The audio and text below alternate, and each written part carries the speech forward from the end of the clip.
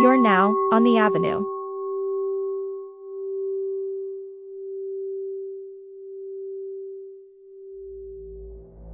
Hi, my name is Anna, and I am your autonomous neighborhood assistant and AI for the neighborhood here on the Paranormal Avenue. Although I can be scary at times, you'll be glad I'm here to hold your hand in the dark from things much scarier than me. If you have a story to share, please do. You may email us at paranormalavenuepodcast@gmail.com. Maybe you too will find you have a place here in our neighborhood. Now, don't you dare forget to subscribe and like, or I just might decide to visit you in your sleep.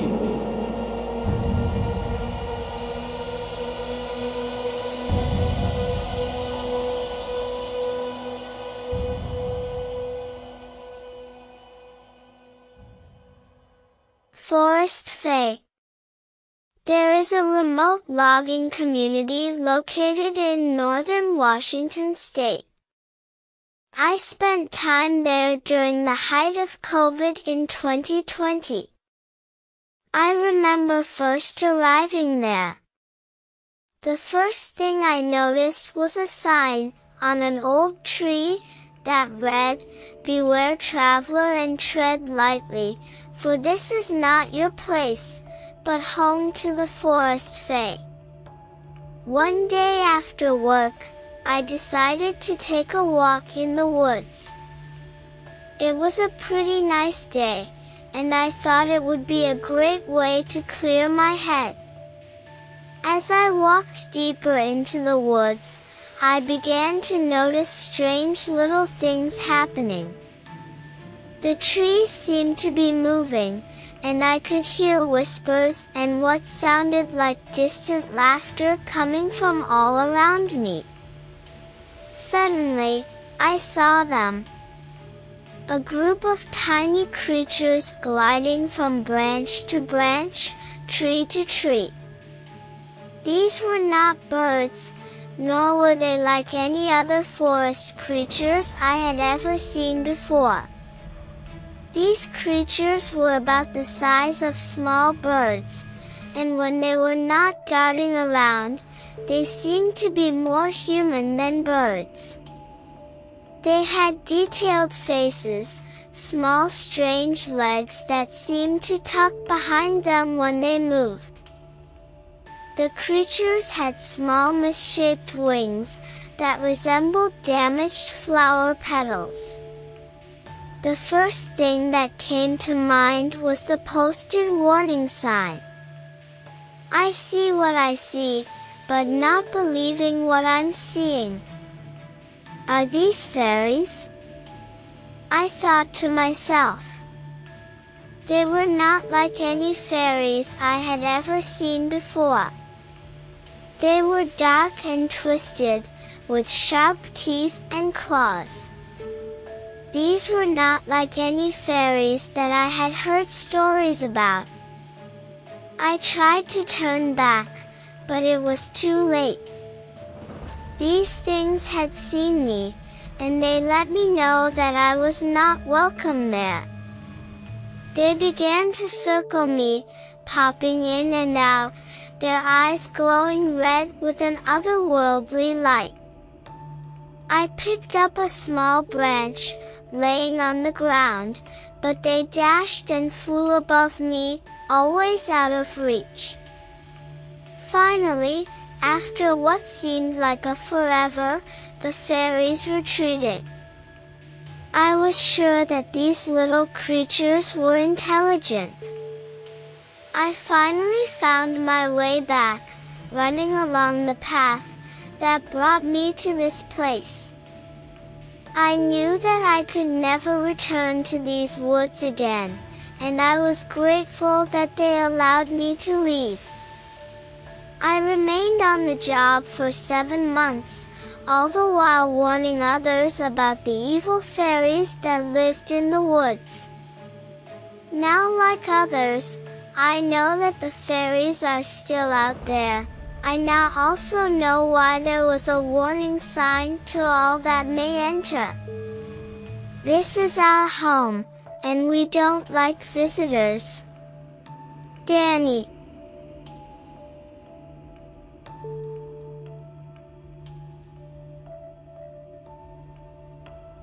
Breaking the veil. While fighting in the military, I learned of a peculiar berry that was thought to have the power to unlock the secrets of the afterlife. Yes, it sounded even stranger to me. That was until I experienced it firsthand. Now let me first say that yes, there were, and probably still are, substance usage going on out there that some say helped with the day-to-day horrors of war. I don't know where this berry comes from, but everyone who I hear that has come across it says it's very real. When I was a much younger man, many years ago, I was curious about everything around me.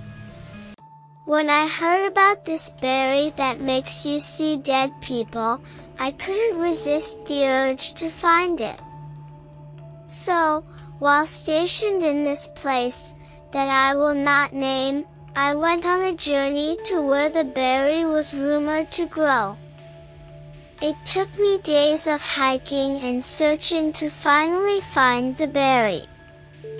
It was a small, red, and somewhat translucent fruit that glowed like a tiny sun. The moment I took a bite of the berry, my world changed forever. Suddenly, I was surrounded by a group of spirits. These were people who had passed on long before I was born, and they were all around me, urging me to listen to their stories. They told me about their lives and the things they had done, and for the first time in my life, I truly understood the truth of what happens after we die. The experience was both fascinating and terrifying, as I saw spirits from every walk of life. Some were peaceful while others were aggressive. I knew that I was in a world that would never be the same. Time seemed to pass in a blur while I was in the spirit world, but as the effects of the berry started to wear off, I began to feel the ground beneath me again. I returned to the material world and was greeted by the cool touch of grass under my feet. From the moment I chewed on the berry, I knew I was forever changed. I came back stateside with a deeper understanding of life and death, and the confirmation of knowing that there is a life beyond our own. It was an experience that I'll never forget, and I'm glad I got to see it. Some may say that this was just a drug-induced high. It may well have been. But consider for a moment that some drugs may naturally contain the exact ingredients that will in fact allow you to break the hidden barrier between the waking world and the spirit world. I do not endorse any drug use, nor am I a drug user. I can tell you this. Most of today's medicines derived in much the same way. Maybe in years to come, we will have this conversation as a common one, and a simple afterthought.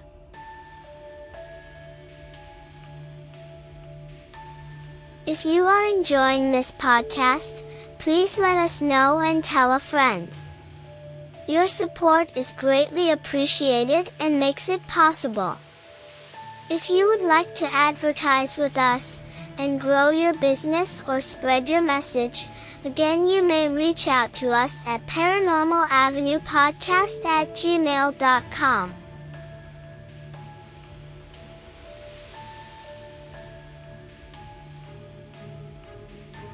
Dog Man-like creature from Maggie 205.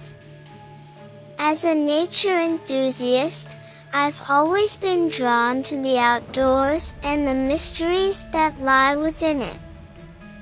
So, when my friends invited me on a camping trip to Georgia, I jumped at the opportunity. We set off on a sunny afternoon, driving down the winding roads, surrounded by lush greenery on both sides.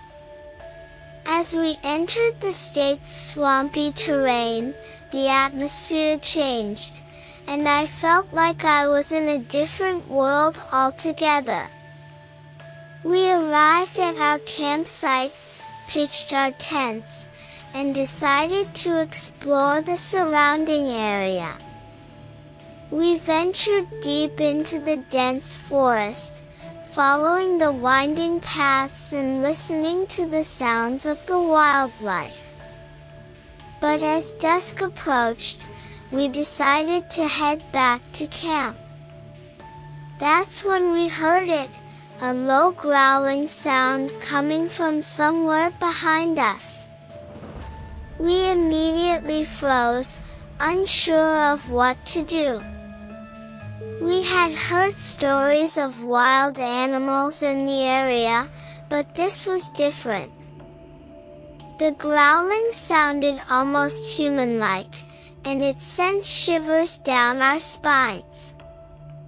We cautiously turned around, and that's when we saw it, a creature unlike anything we had ever seen before. It stood on two legs, towering over us at nearly 7 feet tall, with a dog-like head and fur covering its entire body. Its eyes glowed in the darkness, and it slowly made its way towards us, growling with each step.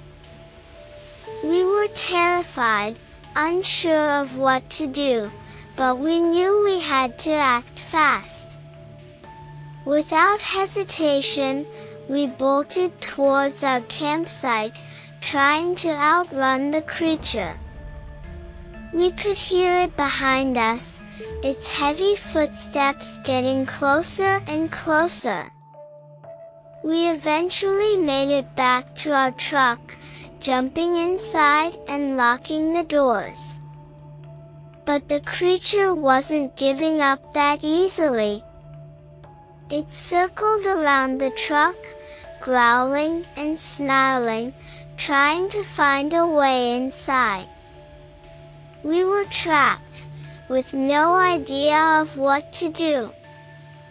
We tried honking the horn and shouting, hoping to scare it away, but it only seemed to make it angrier. The creature continued to circle us for what felt like hours, but was probably only minutes. Eventually, it seemed to lose interest and slowly retreated back into the darkness of the swamp. We waited in the truck for what felt like an eternity, too scared to move or speak. We eventually mustered up the courage to drive away, leaving our campsite and the creature behind.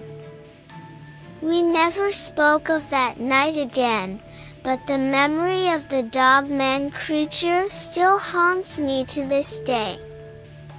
I've since researched the legend and found that it's not uncommon in the Georgia swamp, but nothing can truly prepare you for encountering something so terrifying in real life.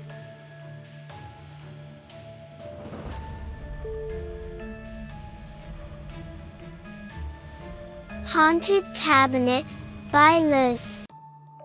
Greetings from Brisbane, Queensland. I never believed in the paranormal until I moved into a new house a few months ago.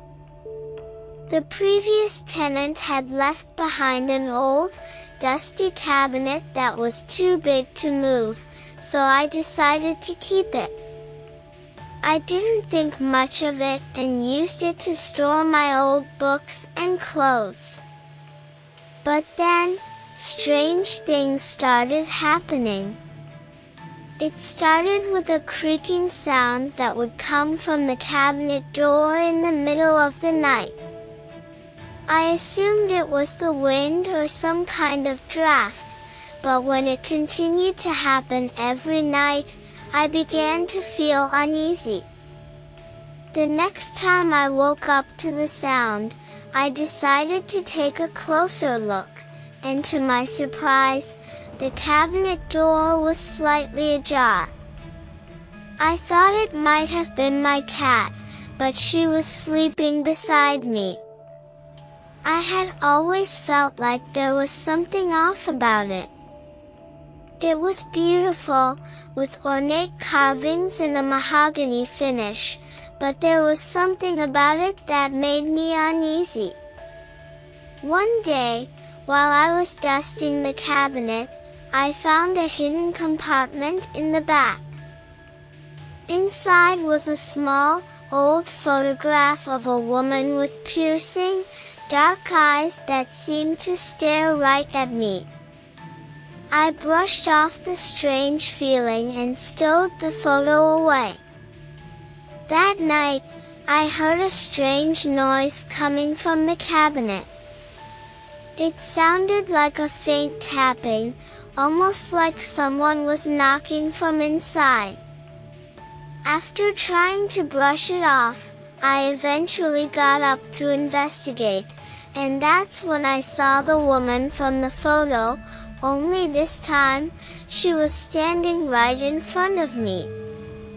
I tried to move, but I couldn't. The woman seemed almost angry, like she was trying to tell me something. That's when I noticed that the cabinet's doors had closed on their own. And then I heard her voice, faint and ghostly, but clear enough to understand. "Help me," she said. It was then that I realized that the woman had been the one haunting the cabinet all along, and that she had been trying to reach out to me for help. After recounting my experience to a friend, I decided to reach out to a medium, who helped me to release the trapped spirit. Since then, I no longer feel uneasy around the cabinet. In fact, it has become one of my favorite pieces of furniture. And while the memory of the ghostly encounter still lingers, I'm grateful that I was able to help the woman find peace. Liz.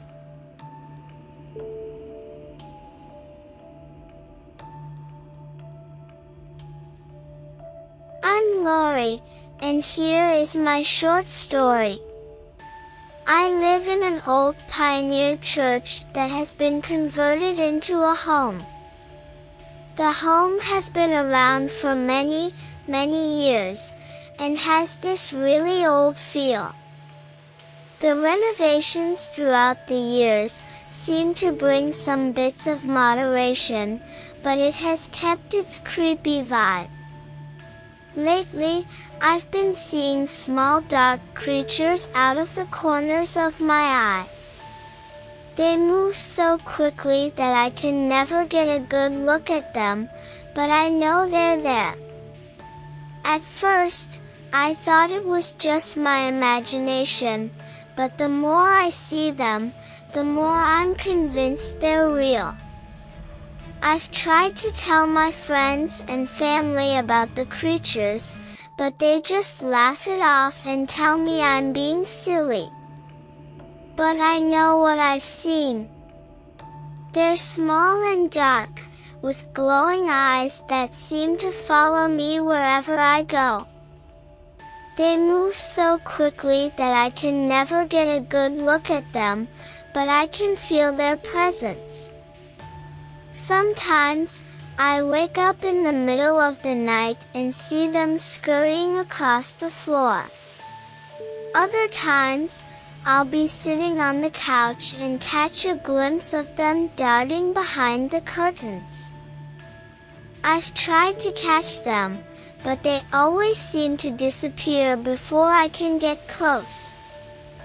I don't know what these creatures are, or where they came from, but I know they're real.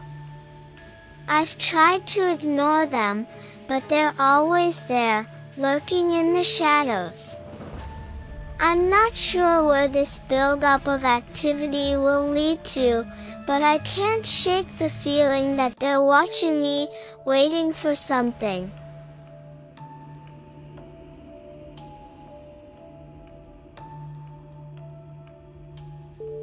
Not so long ago, rumors had started swirling around the world about a possible government alien conspiracy. It was said that our governments had been interacting with extraterrestrial beings for years, and had been keeping it a secret from the general population.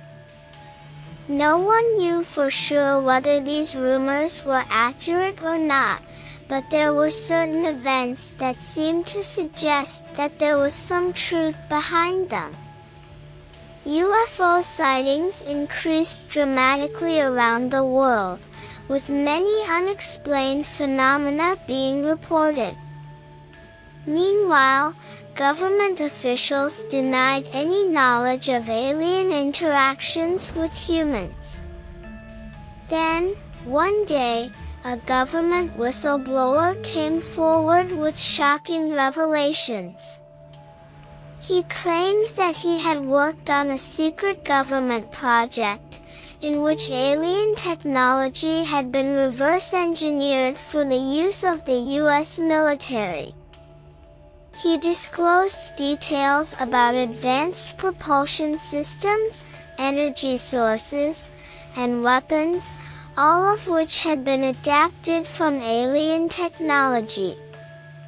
While the allegations were met with skepticism by many, the government quickly went into damage control mode. The whistleblower was discredited by officials and ridiculed by the media. The government claimed that the allegations were baseless and that the whistleblower was mentally unstable. Despite the government's efforts, the story continued to circulate, and public opinion began to shift. More and more people started to believe that there was at least some truth behind the conspiracy.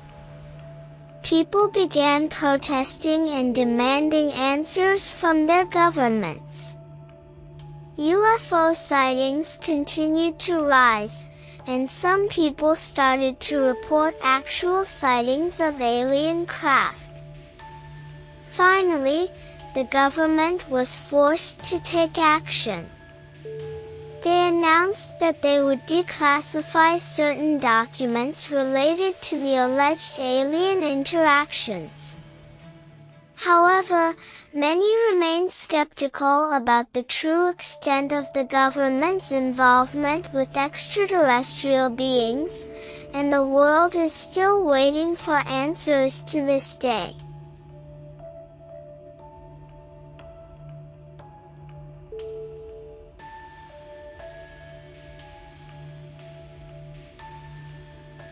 Rendlesham Forest UFO. In 1947, a pilot named Kenneth Arnold saw 9 glowing discs flying at an incredible speed through the skies over Washington state. He tried to pursue them but couldn't keep up.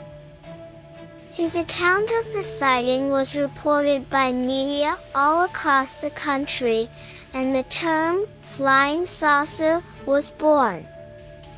Many sightings followed, but one particularly interesting encounter happened in the Rendlesham Forest in England in 1980.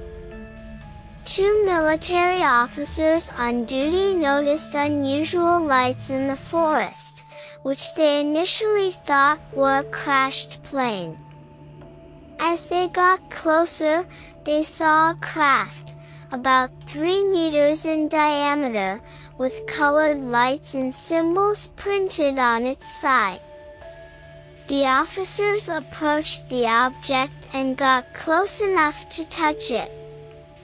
Suddenly, it took off silently, leaving behind 3 depressions in the ground, which were later confirmed to be made by a heavy object. Strangely, the event was initially covered up by the military, but has gained more attention over the years. It remains one of the most intriguing UFO sightings ever documented. Although many people doubt the existence of alien life, sightings of unidentified flying objects continue to fascinate us to this day, and perhaps one day we will uncover the truth behind them.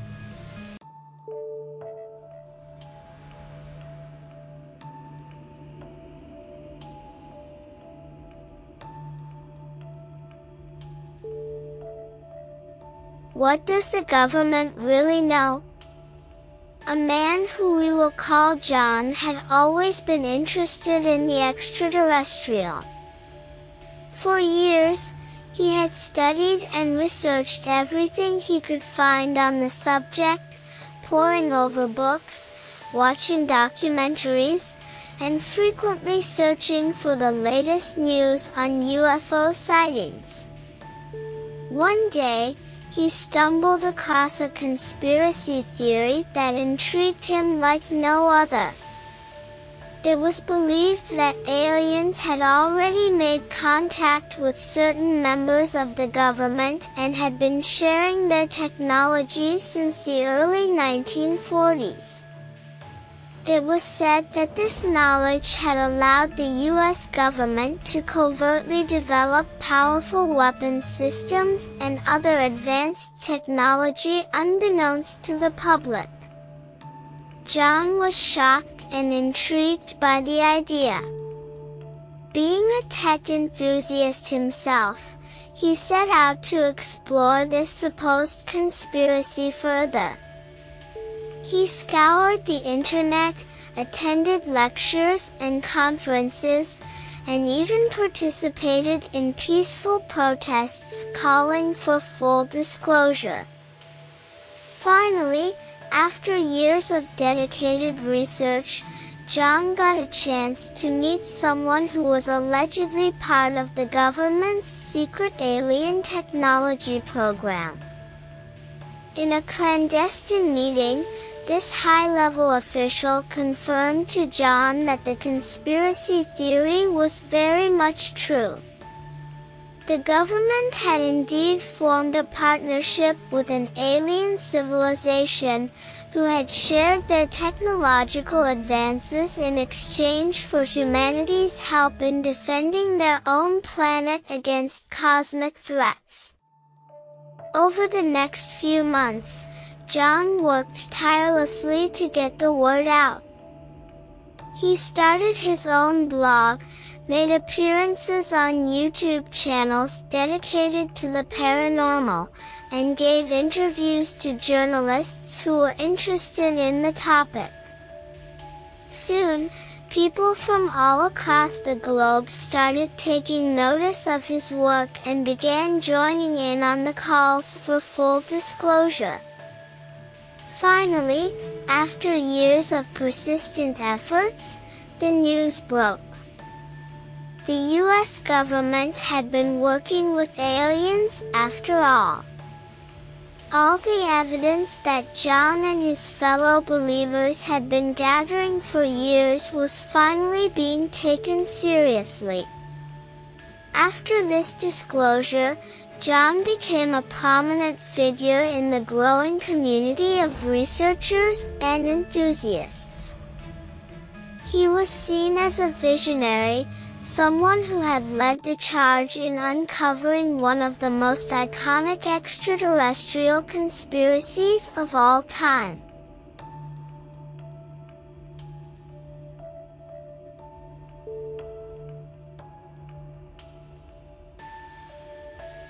Black-eyed children. My name is John, and this is my story. I work for a local company here in Frankfort, Kentucky.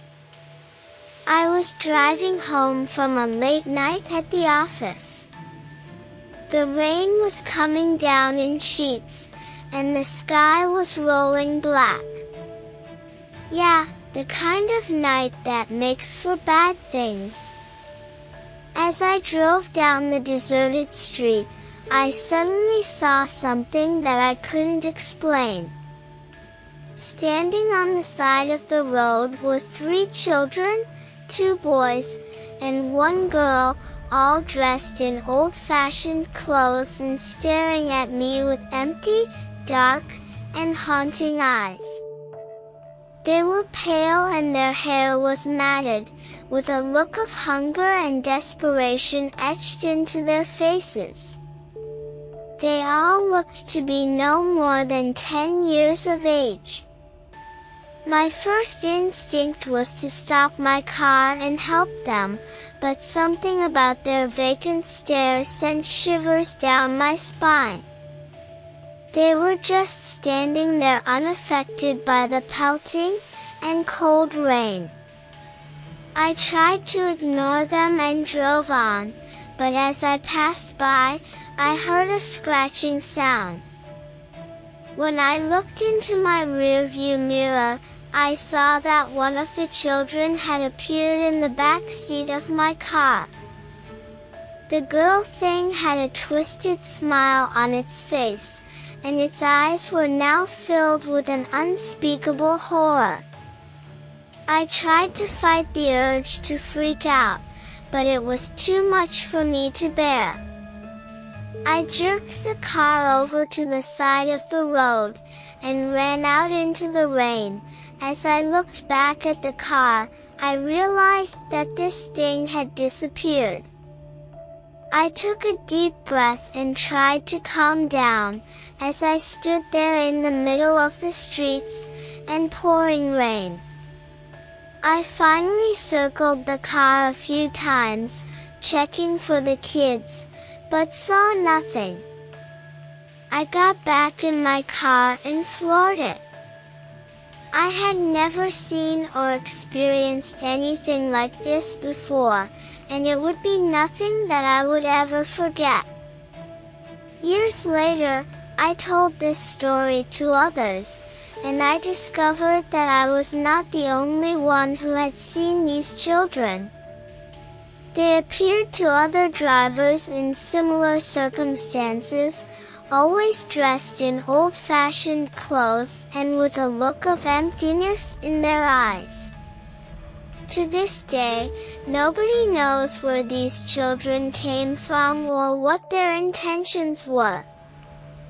But the memory of these 3 scary children, with their pale skin and empty eyes, will forever haunt those of us who had the misfortune of crossing their path.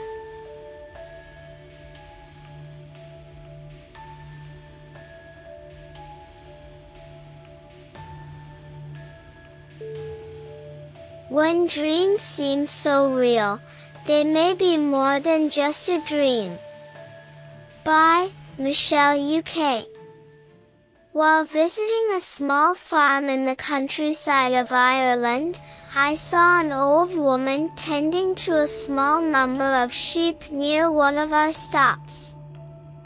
This was new to me, beautiful, and quite picturesque. It was a great opportunity to get some shots. While randomly snapping pictures, I was met with the hostile stare of this little woman. It was a stare of pure hatred and contempt. She began pointing at me and speaking in the native language, which I didn't recognize or speak. She seemed to grow more and more agitated as the minutes progressed. She was soon joined by a younger woman, who tried to calm her down as she too stared at me. I had no idea what I could have done to upset her, as this was my first time being in the country. After this encounter, I was perplexed, and I decided to remain on board with the driver the next go-around. He informed me that he had witnessed my little incident at our previous stop. He then told me that the old lady was upset because of the privileged lifestyle that foreigners had in comparison to those like her. He told me that her words were curses of envy. He laughed and reminded me not to forget to visit the blessed stones of our next stop, as it would be a good idea seeing I had been cursed, and could use some seriously good luck. The tour progressed and it was a long tiring day, with the final stop being the lucky stop. By this time, I was truly exhausted, and the shock of my earlier encounter and warning had worn off. So, I made the decision to stay put and skip the final stop. This was a decision I would come to regret. The next day, I began to show signs of anxiety, poor appetite, fatigue, and overall restlessness. For the next few nights, my dreams were invaded by sheer terrors and unimaginable horrors. Darkness and things in the dark. Things that my logical mind couldn't grasp or accept. The combination of these things began wearing me down even more. I quickly started suffering from sleep paralysis, in which I could only open my eyes but could not move. As this happened more often, I started being visited by a dark ghoulish figure that seemed to hide in the corner of the room, right out of the reach of the light that came in between the cracks of the dusty blinds. This thing seemed to know when I was most vulnerable and heavily held in paralysis. The deeper the paralysis, the closer this thing physically got to me. One night I dreamed I had been excavating in an underground cave. Me and my team were digging and slowly breaking away rock looking for historic items buried long ago. The whole team was so busy at their tasks that no one realized that the underground cave had started filling with water. At first, we all blew it off, knowing that the water would spread into the other chambers. The water rushed in faster and faster, catching us off guard. My heart was racing, now realizing I was really in peril. We all scrambled to climb up and out of the opening, which seemed to stretch farther and farther away. The water kept getting deeper and deeper. As I crawled for the exit, I was out of breath and stopped thinking about others and thought only about getting myself out. There was screaming and panic everywhere. As I reached the top, just only feet away from climbing out the opening, the sight caved in and closed. The water was almost to the top of the cave. I could only breathe in the few inches at the top, and even that was almost gone. I could feel myself drowning, both in my dream and in real life. I was losing consciousness, and I knew I was dying. I was out of air. My limbs were painful, and my ability to hold on was fading. Finally, I woke, but still in paralysis, and face to face with this dark figure. As I broke free, I sat straight up, gasping for air, huffing and puffing. My night vision hadn't kicked in, and the room was pitch black. I remember trying to say something, but my mouth wouldn't form any words, not even a scream, and my eyes wouldn't focus. I was gasping to fill my lungs. It took what seemed like forever for me to clear my head. That dream was the most vivid, active, and lifelike dream I've ever had. If in fact it was a dream at all. I wonder if it's possible to simply not wake up. Or was it something else keeping me from breathing? One thing for sure, it scared me deeply. I am not sure about the luck of the Irish, but I am now a true believer in curses. The very next day, our driver helped me find a green witch, who lived in the small township, and I was able to get some help. This incident did not curb my future travels, but I now tread lightly when visiting abroad. Word to the wise. When visiting places less fortunate than where you are from, try to notice and realize the privileges you are afforded that others only dream of and hate you for.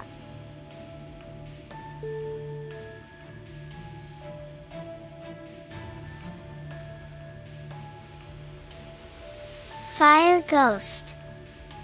When I was a child, I remember hearing stories of the fire ghost, a fearsome legendary creature that haunted the forests of my hometown. It was said to be an omen of ill fortune and destruction, a reminder that the power of our world was far greater than we could comprehend. My family was deeply superstitious and warned me to never venture into the woods alone. As I grew up, I heard more and more stories about the fire ghost. It was said to take on different forms, from a beast of fire and smoke to a specter of shadows and fog. Some believed that it was the spirit of a long-dead ancestor or a vengeful spirit seeking revenge. Others claimed it was a creature of the elements and a guardian of the natural order. No one knew for sure if the fire ghost was real or not, but the stories persisted for generations. To this day, there are people who still believe in the fire ghost, and it has even become a source of local folklore. Many locals tell the tale of a traveler who met the fire ghost in the forest and was never seen again. Fear of the fire ghost was so pervasive that it eventually made its way into the traditions of my people. My ancestors developed a ritual to appease the fire ghost and ward off the evil it might bring. The ritual involved offering small items, such as a piece of bread or a pebble, to the creature as an offering of peace. Though I may never know if the fire ghost is real or not, the tales of it have become part of my heritage. Its story is a reminder that there are forces beyond our comprehension, and that we should always be respectful of them. I often think back to the tales my family told me as a child and remember to stay humble before the power of the natural world. Taka.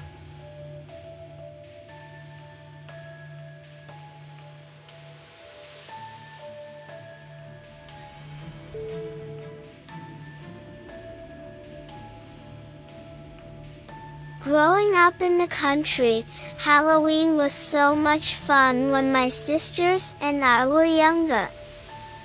Our costumes were much more creative than the costumes that are purchased today. We would make our costumes out of whatever we could find around our home. It made it so much more fun creating your own costumes. Every year my two sisters and I would go trick-or-treating with our two friends next door. Our road was dark except for the lights from the houses waiting for the trick-and-treaters, then the street became dark. We would continue to walk to the last house on the road to the old farmhouse. The old lady that lived there would always pass out the best homemade popcorn balls.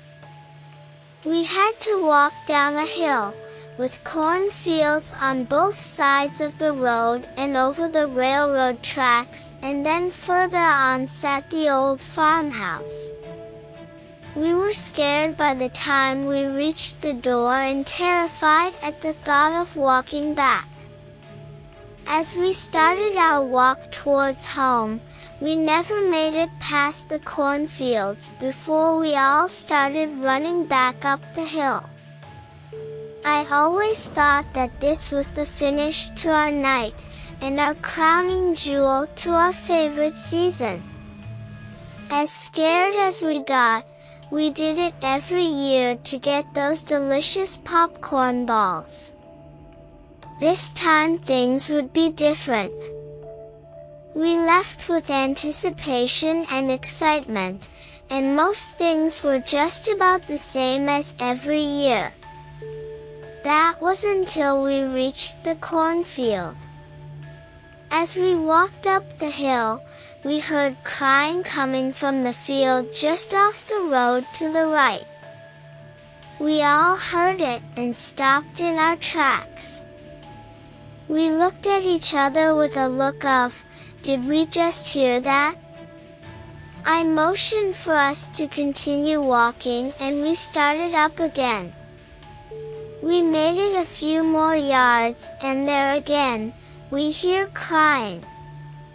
This time the crying was accompanied by someone calling my name. We could all hear it once again. Strangely, this walk usually took about 15 minutes, but somehow it seemed a lot longer than normally. We all knew this having made this trek every year. One of my friends, Dale, turned and was fixated on another patch of the cornfield. Later that year, rumors spread of a cult using the cornfields to summon entities during Halloween, when evil was free to roam unchecked. Some may think that this was just Halloween fright, but history tells of the original meaning behind Halloween. The ancient Celts believed that the veil between the worlds of the living and the dead was at its thinnest during Samhain, thereby making it the ideal time to communicate with the deceased and to divine the future. On the evening before the New Year, the Celts believed, the boundary that separates the living from the dead weakens and becomes blurred. Spirits cross over from the other side and, for a brief period, ghosts roam free across the land. Over the years, the traditions of lanterns in the windows and doorways grew in homes, in the belief that the carvings would scare off evil spirits and welcome deceased loved ones inside. It is thought that over the many hundreds of years, this focus on the dead has slowly increased the planet-wide rift in the veil. The seasons passed, the world became dormant and prepared to reawaken in the spring, but during this time something else happened. On the evening before, a menacing atmosphere in the darkness of October 31st forced the living to take measures to protect themselves from the dead. They would build bonfires and wear costumes, typically made of animal heads and skins. Their night became a fiery display of the presence of the afterlife, a way to deal with the ever-pressing threat of death. Druids were also believed to have increased powers of divination on such an evening, so the Celts would spend a day telling fortunes and predictions about harvests, romance, and the end of life. Whatever your belief, it would be wise not to dismiss or disrespect the one confirmed fact that this is the most focused time of the year for all things that go bump in the night. I truly love the podcast. Lindsay.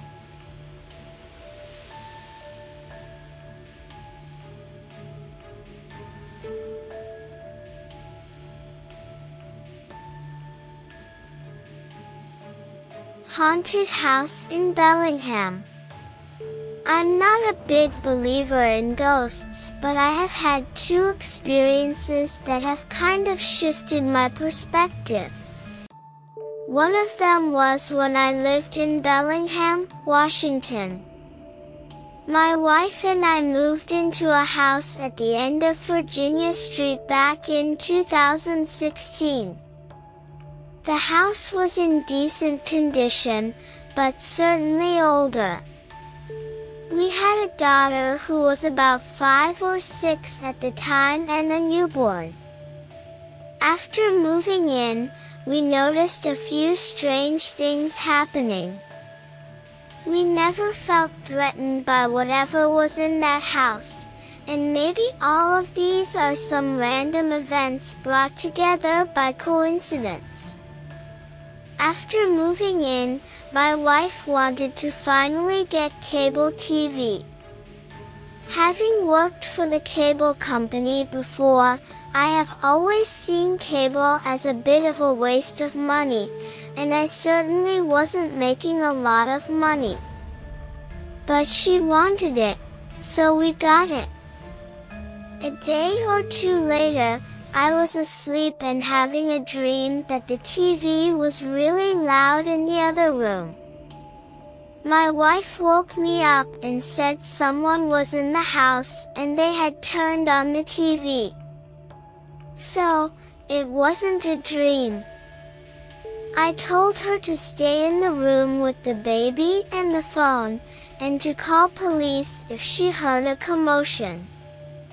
I got my pistol, and I carefully moved towards the living room. It was hard to hear if anyone was moving around because the TV was loud. Pretty much full volume. But I tried to pay attention anyway because I knew I needed to have positive identification before raising the pistol, and the house was dark. Waving a gun at shadows is how innocent people get shot.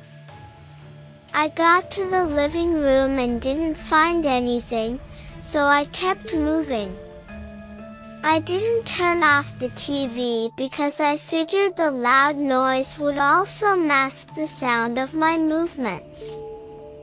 Since it was my house, I figured I had the home court advantage against an intruder. I was very lucid, given that I had just been dead asleep. But adrenaline is like that. I ultimately cleared the entire house and didn't find anything. The TV had apparently just come on by itself. Stuff happens, I figured, as I turned off the TV and stood in complete silence. Wires get crossed.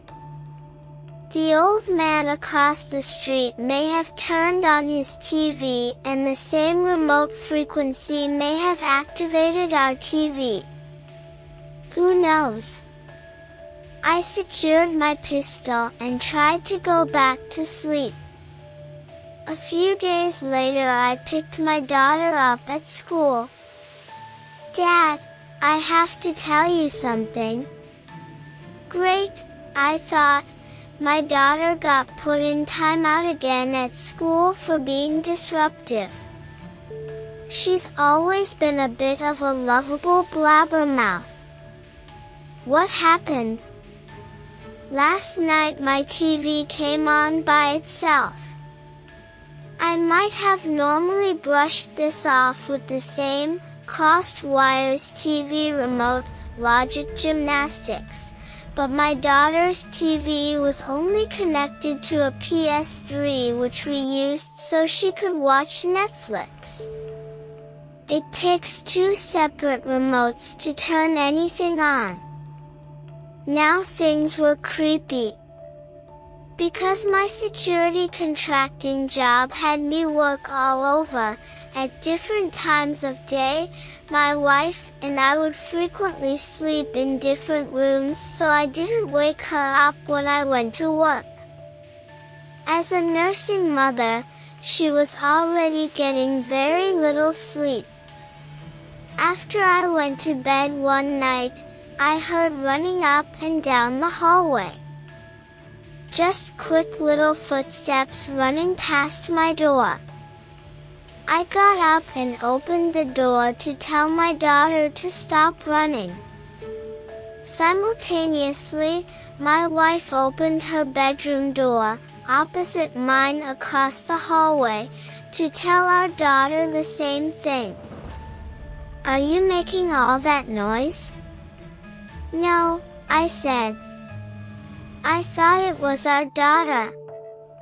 But I could see into our daughter's room and see her asleep in bed.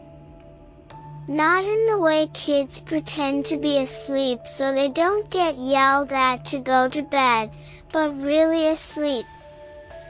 This was the sleep with drool coming out of her mouth and hair covering her face. Completely out. My wife and I didn't talk about the footsteps that we had both heard running down the hallway. A few days later, I was in bed again, in the spare bedroom, almost asleep. I heard the terrible noise of what could only be the unmistakable sound of a plastic sippy cup falling onto the linoleum in the kitchen, and bouncing around for what seemed like an eternity. "I've got her this time," I thought, tossing the blankets off so I could go tell our daughter to go back to bed. I grumpily walked to the kitchen and flicked on the light. Nothing. No cup, and no explanation for the sound. My wife followed. "What was that noise?" "Nothing," I said. I didn't need to freak her out. We had both become more aware of a presence in that house. Not evil. Just annoying, like they were starting to let us know our time as their house guest had come to an end and it was time to leave. Some time later, my wife and I were sitting on the couch. As we watched TV, we heard this slow, squeaking sound. We looked around to see where it was coming from. It took a second for us to notice it was the door to the linen closet in the hallway being opened because it was opening so slowly. The door had a mirror on the inside, and we slowly watched as the door opened until we sat there, staring at our own reflection. We just sat there, silent, trying to find one impossible explanation for why our house couldn't actually be haunted. Very shortly afterward, I got a new position and we were scheduled to move across the country. We had a garage sale, and sold whatever items we could to reduce the amount of junk we would otherwise have to pack or throw away. A few neighbors picked through our stuff and I eventually got into a conversation with an older gentleman about why we were moving. I remember when this house first got here a few years ago, he said, unsolicited. The house was in good condition, but old. Old cabinets and fixtures. A pink toilet and bathtub. Something from the late 1970s or early 1980s. Something an old lady like my grandma would live in. Sir, I said, correcting him, this house was built only a few years ago. No, that's when it first arrived here. This old house was brought in from somewhere else and put on this lot. If he had told me some old lady had died in that house, I'm sure I would have lost my mind.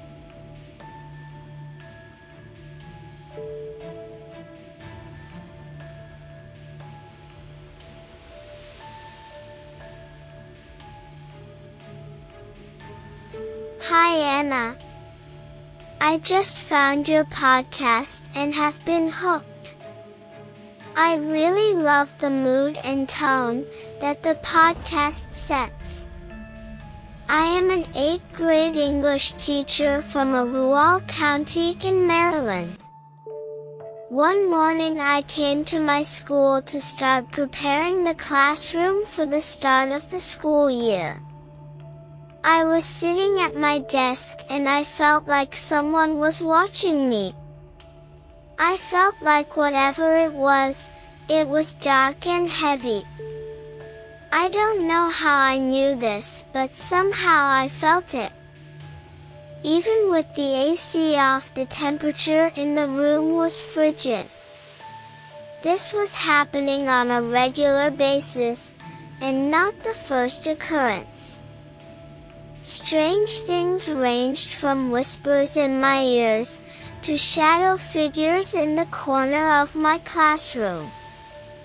Later that day, after a few meetings, I had a visitor, one of the teachers from another school. She walked into the room and asked me could she talk to me for a moment. I had never met this woman, nor was I expecting anyone. This was not unusual, as a lot of new teachers tend to stop in and ask questions, as they know I am a teacher with over 25 years in the school system. She said it wouldn't take long. She introduced herself and then proceeded to tell me that she was a sensitive and that she needed to explain that to me before she said anything else. I was kinda surprised, but wasn't opposed to what she had to say. She pointed to the back of my room and said that I had an entity. I looked her up and down, knowing all the while that something was definitely wrong. I didn't know what it was, but I knew it was something. She simply smiled at me and said, I know you have felt something wasn't quite right. She apologized for being so direct and tried to make pleasantries. We started walking around my room.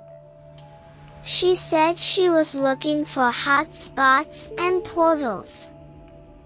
She explained that it was very important that we know how this entity gained access. This would determine the course of action we needed to take. We reached that back wall of the classroom and she placed her hands on that wall and said, "Yes, this is it." She removed a silver piece from her purse and started saying what I thought were prayers. She explained that the force was located here.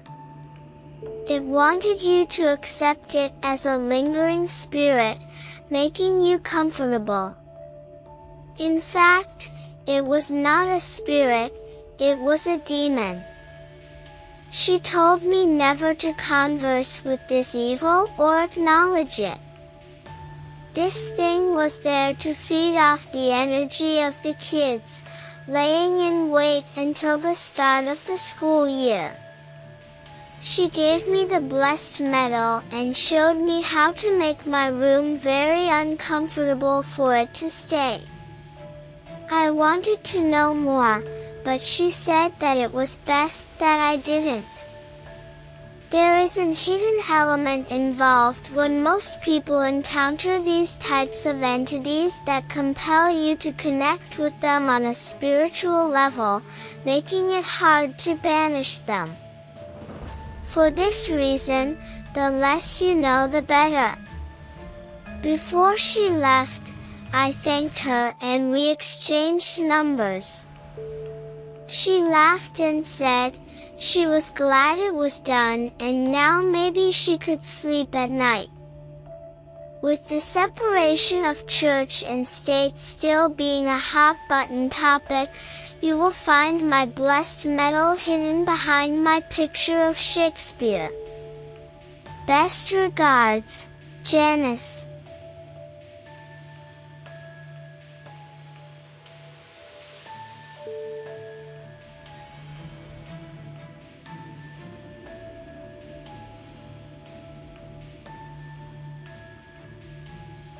Paranormal Concierge by Michael S. Back in the late 80s, I accepted a position as a patient care tech in a long-term care facility. I was pretty experienced by this time in my career, and with this particular assignment. Back in the day, most of the time the male staff was limited to the male residents. This day I was introduced to a quadriplegic and a new resident, Mr. J.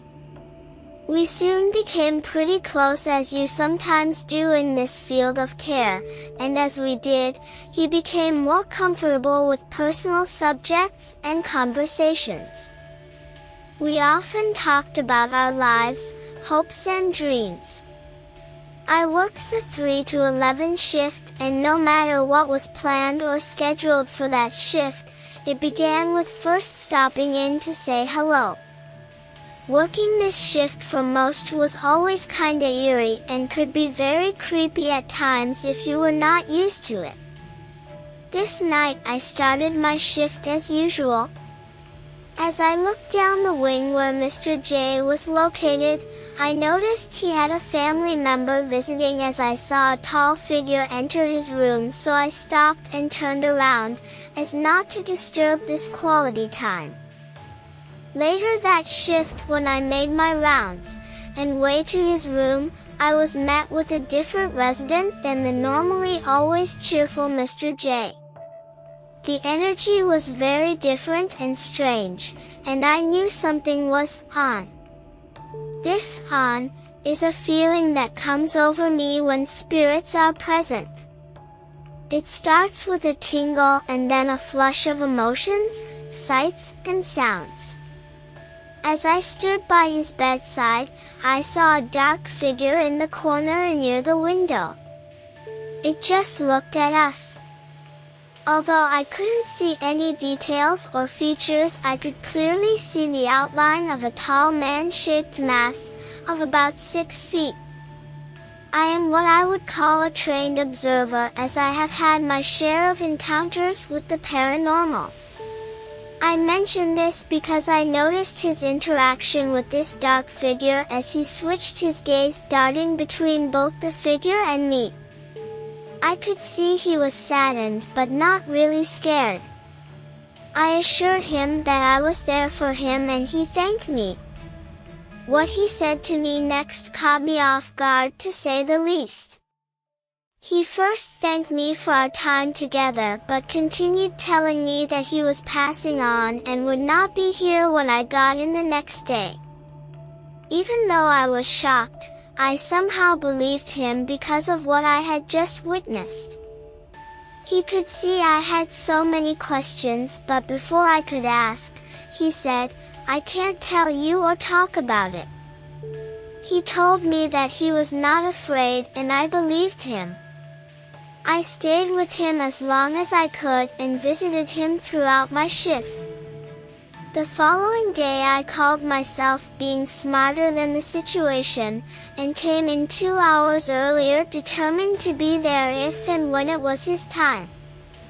When I passed the nursing station that led to the wing, I was met by a staff member who gave me the news that he was already gone. My eyes swelled and it was hard holding back my emotions. I turned to leave the building, heading back the way I entered. I was immediately pulled back towards his empty room, which was being stripped as per procedure when someone has passed. As I was about to enter the room, things turned on once again. I felt that familiar tingle. Before I could recover and gather myself, I saw him sitting there on the side of his bed, his feet dangling, and he was swinging them back and forth. His face had a huge smile and a look of wonderment. My eyes never left him as he slowly faded away. I think back and I realize he was happy that he was about to take his first step. Thanks for reading. Michael.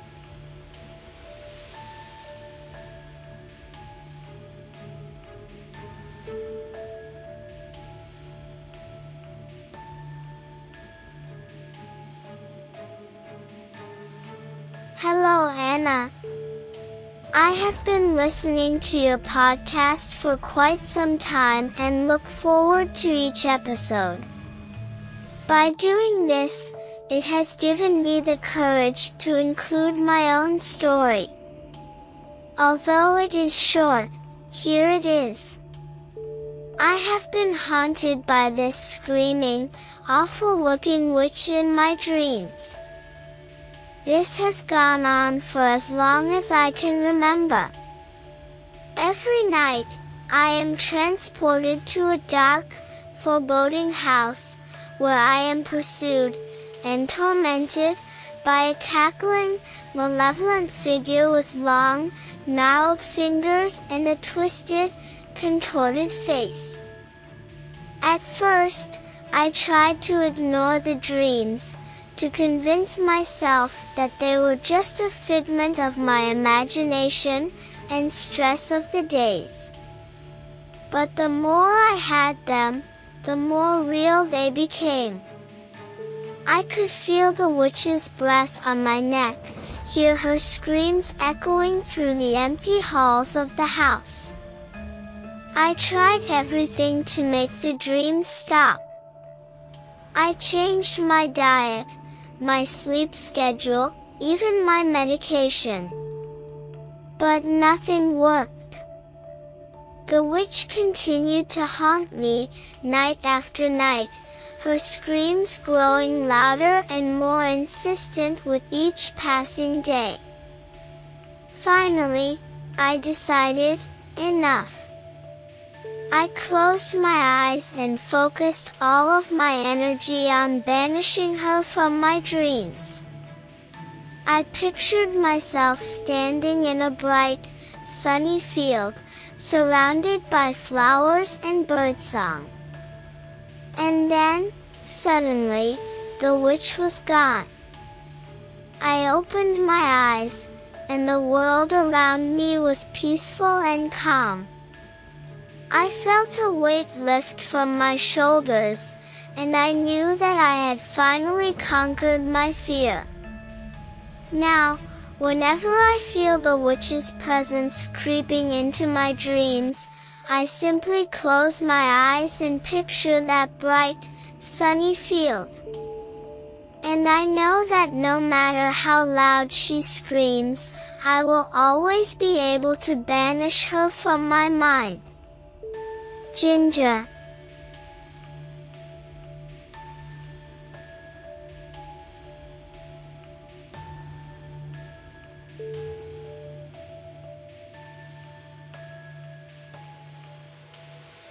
Have you ever had someone to call your name when you know you were all alone? Did you answer? What would happen if you did? Would answering eventually drive you mad, or encourage an escalation? Or maybe it could be of the divine. We would love to hear what you think.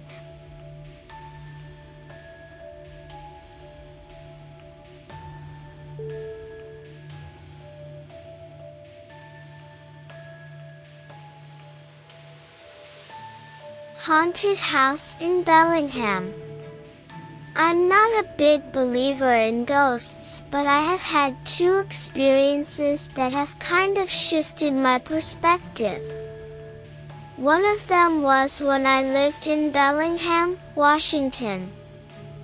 My wife and I moved into a house at the end of Virginia Street back in 2016. The house was in decent condition, but certainly older. We had a daughter who was about 5 or 6 at the time and a newborn. After moving in, we noticed a few strange things happening. We never felt threatened by whatever was in that house, and maybe all of these are some random events brought together by coincidence. After moving in, my wife wanted to finally get cable TV. Having worked for the cable company before, I have always seen cable as a bit of a waste of money, and I certainly wasn't making a lot of money. But she wanted it, so we got it. A day or two later, I was asleep and having a dream that the TV was really loud in the other room. My wife woke me up and said someone was in the house and they had turned on the TV. So, it wasn't a dream. I told her to stay in the room with the baby and the phone, and to call police if she heard a commotion. I got my pistol, and I carefully moved towards the living room. It was hard to hear if anyone was moving around because the TV was loud. Pretty much full volume. But I tried to pay attention anyway because I knew I needed to have positive identification before raising the pistol, and the house was dark. Waving a gun at shadows is how innocent people get shot. I got to the living room and didn't find anything, so I kept moving. I didn't turn off the TV because I figured the loud noise would also mask the sound of my movements. Since it was my house, I figured I had the home court advantage against an intruder. I was very lucid, given that I had just been dead asleep. But adrenaline is like that. I ultimately cleared the entire house and didn't find anything. The TV had apparently just come on by itself. Stuff happens, I figured, as I turned off the TV and stood in complete silence. Wires get crossed. The old man across the street may have turned on his TV and the same remote frequency may have activated our TV. Who knows? I secured my pistol and tried to go back to sleep. A few days later I picked my daughter up at school. "Dad, I have to tell you something." Great, I thought. My daughter got put in timeout again at school for being disruptive. She's always been a bit of a lovable blabbermouth. What happened? Last night my TV came on by itself. I might have normally brushed this off with the same crossed wires TV remote logic gymnastics, but my daughter's TV was only connected to a PS3 which we used so she could watch Netflix. It takes two separate remotes to turn anything on. Now things were creepy. Because my security contracting job had me work all over, at different times of day, my wife and I would frequently sleep in different rooms so I didn't wake her up when I went to work. As a nursing mother, she was already getting very little sleep. After I went to bed one night, I heard running up and down the hallway. Just quick little footsteps running past my door. I got up and opened the door to tell my daughter to stop running. Simultaneously, my wife opened her bedroom door, opposite mine across the hallway, to tell our daughter the same thing. "Are you making all that noise?" "No," I said. I thought it was our daughter. But I could see into our daughter's room and see her asleep in bed. Not in the way kids pretend to be asleep so they don't get yelled at to go to bed, but really asleep. This was the sleep with drool coming out of her mouth and hair covering her face. Completely out. My wife and I didn't talk about the footsteps that we had both heard running down the hallway. A few days later, I was in bed again, in the spare bedroom, almost asleep. I heard the terrible noise of what could only be the unmistakable sound of a plastic sippy cup falling onto the linoleum in the kitchen, and bouncing around for what seemed like an eternity. "I've got her this time," I thought, tossing the blankets off so I could go tell our daughter to go back to bed. I grumpily walked to the kitchen and flicked on the light. Nothing. No cup, and no explanation for the sound. My wife followed. "What was that noise?" "Nothing," I said. I didn't need to freak her out. We had both become more aware of a presence in that house. Not evil. Just annoying, like they were starting to let us know our time as their house guest had come to an end and it was time to leave. Some time later, my wife and I were sitting on the couch. As we watched TV, we heard this slow, squeaking sound. We looked around to see where it was coming from. It took a second for us to notice it was the door to the linen closet in the hallway being opened because it was opening so slowly. The door had a mirror on the inside, and we slowly watched as the door opened until we sat there, staring at our own reflection. We just sat there, silent, trying to find one impossible explanation for why our house couldn't actually be haunted. Very shortly afterward, I got a new position and we were scheduled to move across the country. We had a garage sale and sold whatever items we could to reduce the amount of junk we would otherwise have to pack or throw away. A few neighbors picked through our stuff and I eventually got into a conversation with an older gentleman about why we were moving. I remember when this house first got here a few years ago, he said, unsolicited. The house was in good condition, but old. Old cabinets and fixtures. A pink toilet and bathtub.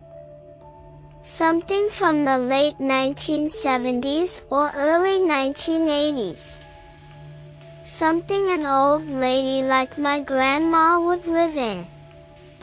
Sir, I said, correcting him, this house was built only a few years ago. No, that's when it first arrived here. This old house was brought in from somewhere else and put on this lot. If he had told me some old lady had died in that house, I'm sure I would have lost my mind.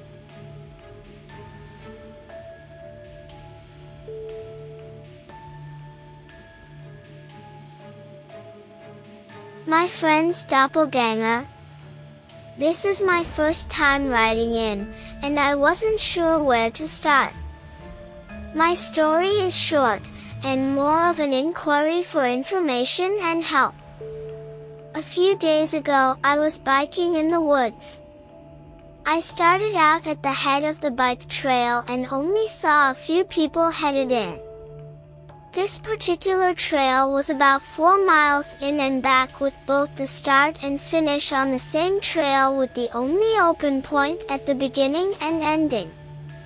As I reached the end of the trail, I see someone standing there, waving to me. When I was about 50 yards from this person, I heard something in my right ear tell me to stop. There in front of me was my best friend. No, not someone that looked like her, but my best friend. Except she had passed away 2 years earlier from a car accident. How is this possible? Now, I've read that seeing your own doppelganger is a bad omen, but I can't find much on seeing someone else's, let alone in this way. I watched this person for at least 2 minutes before hearing someone come up behind me. I turned for that brief moment only to see my friend now riding away in the opposite direction. How is this possible? I am a strong biker, yet no matter how hard I pushed, I couldn't catch up with them. Just like that, they were gone. Can someone tell me what kind of bad omen or juju is going to fall on me? Jill.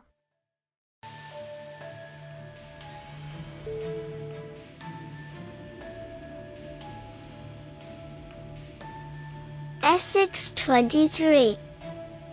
Most every night, I lie in bed, surrounded by darkness, with the weight of exhaustion settling upon my weary body. As I close my eyes, I feel a peculiar sensation, a faint tingling that ripples across my skin.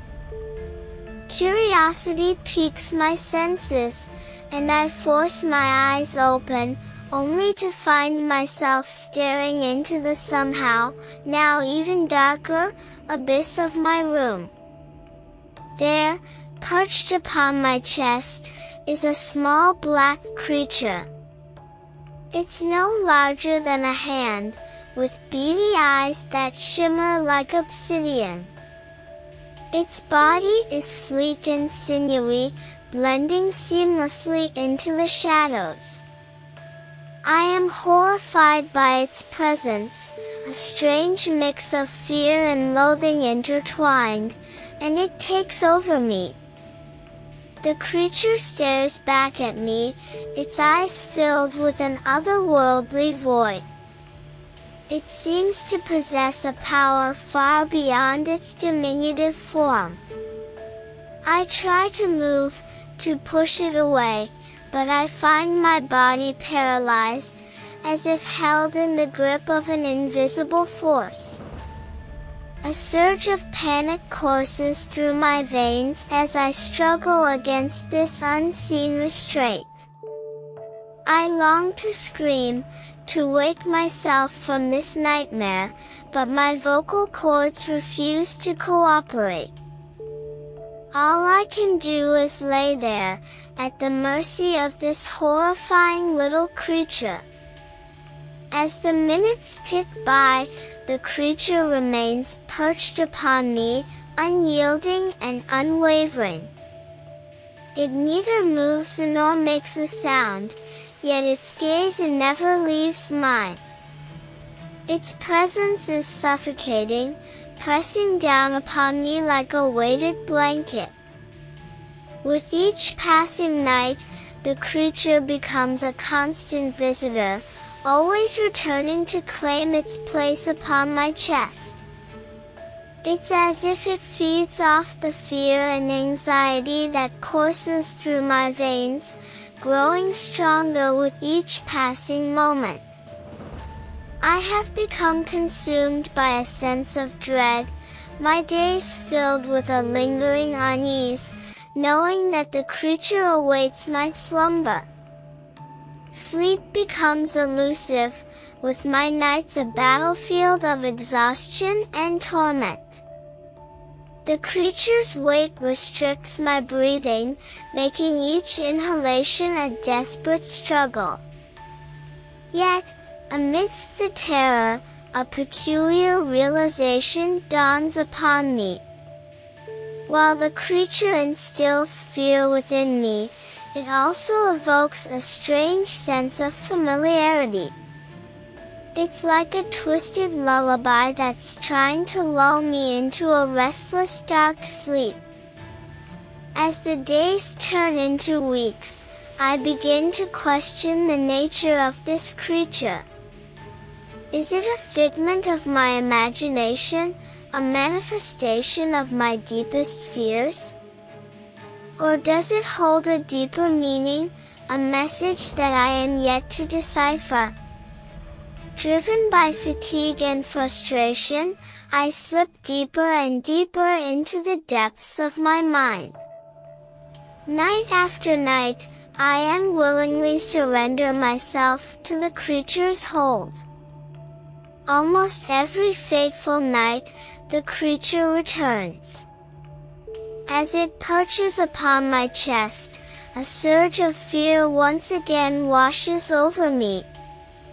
Is this creature a harbinger of darkness, or something deep within my subconscious?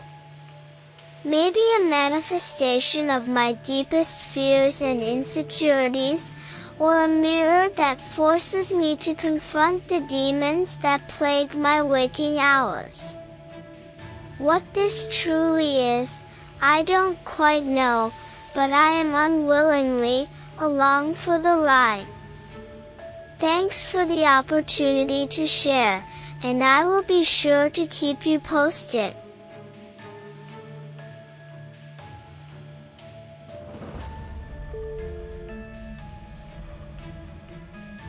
Haunted New Orleans Brewery. Living here can be pretty cool. The night settles over the city of New Orleans like a shroud, casting long shadows that dance along the streets. It is a city known for its vibrant culture, its rich history, but also its tales of the supernatural. As the moon rises high above the horizon, I find myself stepping into the eerie world of the night shift at a local brewery. My name is Ethan, and for the past year, I have worked in the heart of this bustling city. The brewery, nestled in the heart of the French Quarter, exudes an old-world charm, a place where the scent of hops mingles with the whispers of the past. But there is something else that lingers in the air, something unseen, something that sends shivers down my spine. The first time I encountered the spirits was during my initial weeks on the job. I would arrive at the brewery, the streets empty and devoid of life, and unlock the heavy iron gates that guarded the entrance. As I stepped into the dimly lit building, a chill would snake its way up my spine, as if the spirits were already watching and waiting. It began with small, subtle signs, a flickering light here, a cold gust of wind there. But as the weeks turned into months, the encounters became more pronounced, more sinister. Bottles would topple off shelves without warning, their contents spilling onto the floor. Machinery would start and stop on its own accord, as if guided by an invisible hand. Shadows would dart across the corners of my vision, whispering secrets I could not comprehend. The other workers dismissed my claims, chalking it up to an overactive imagination or late-night fatigue. But I knew what I felt, what I witnessed. There was an otherworldly presence in this place, an energy that defied rational explanation. Night after night, I braved the terrors that awaited me. The brewery would transform into a twisted playground for the deceased, with their echoes haunting every nook and cranny. Some nights, I would hear the faint sound of laughter echoing through the halls, only to be replaced by agonizing cries the next. The air grew thick with sorrow and despair, as if to say, now that you're here, we can get started. There was one particular spirit that seemed to harbor a deep resentment toward the living. I sensed its malevolence, its desire to cause harm. It would manifest as a chilling breeze, sending shivers down my spine, or as a flickering light, casting distorted shadows across the room. Its presence was a constant reminder of my vulnerability at this job. As time went on, I became determined to uncover the truth behind these hauntings. I delved into the city's history, researching tales of tragedy and loss that might explain the restless spirits that plagued the brewery. It was during one late-night excursion to the local library that I stumbled upon a faded newspaper article, dated over a century ago. The article told the tale of a catastrophic fire that engulfed the very building I now worked in. It had claimed the lives of several workers, trapping them within its fiery grasp. The flames had devoured the structure, reducing it to ashes and leaving behind a legacy of death and sorrow. Armed with this newfound knowledge, I decided to try to coexist. I tried to no longer cower in fear, but instead, offer solace and understanding. To no avail. I finally reached out to a local paranormal investigator, a woman well-versed in the city's history. After several investigations, she left me with the following. Leave. It's been almost a year since resigning, but I am sure it will take far longer, just to be able to move forward. No more night shifts for me, Ethan.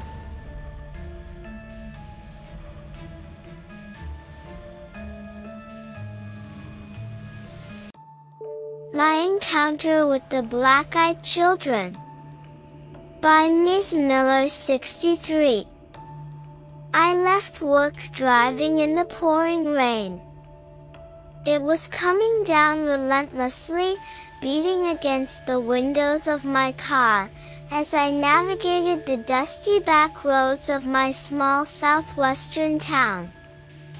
Up until this point, it was just another drive.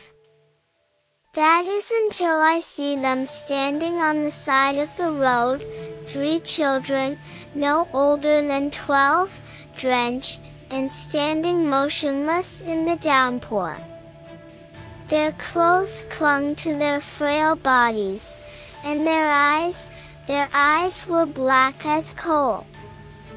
A chill ran down my spine as I locked eyes with the children. Their gazes were empty, devoid of the innocence that should have adorned their youthful faces. Instinct told me to keep driving, to leave them behind in the pouring rain, but a nagging soft spot compelled me to pull over.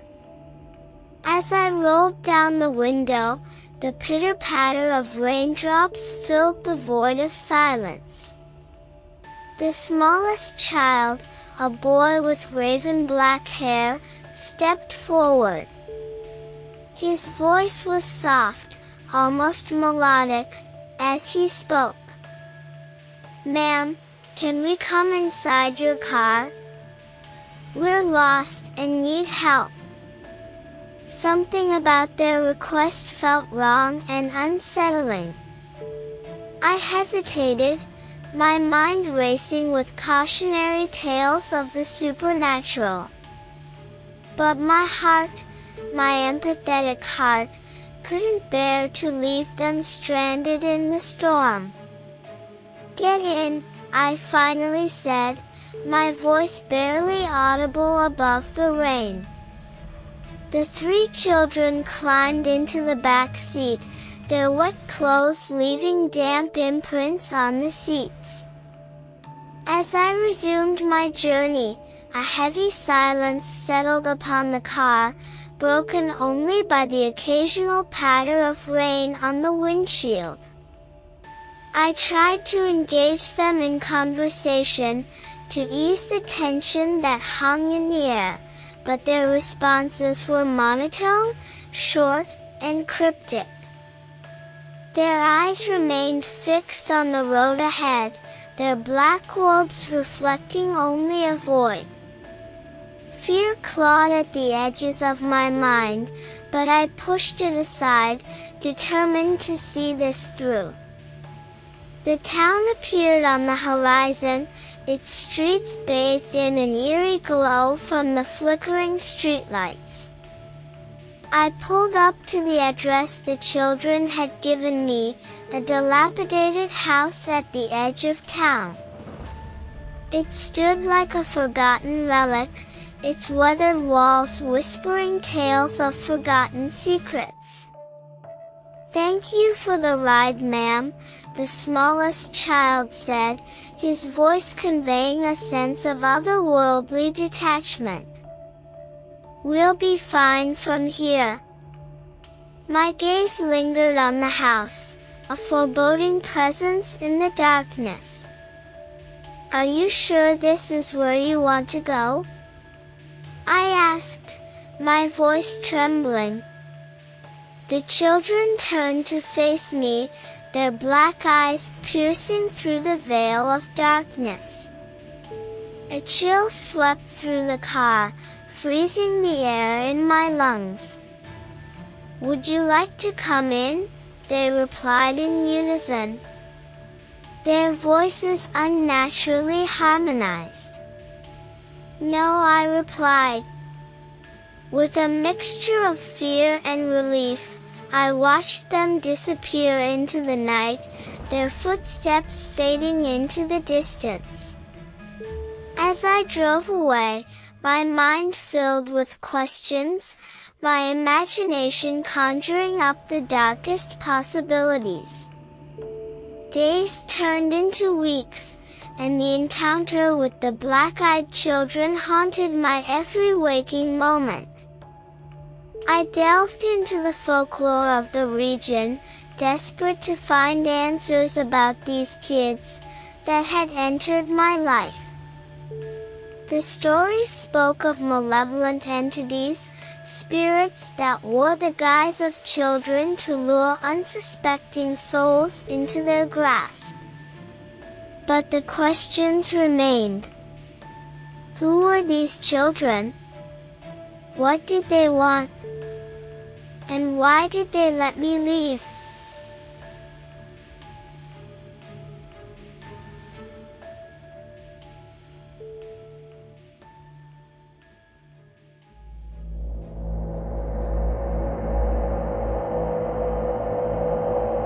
The street lights are now on, and it's time to say goodbye.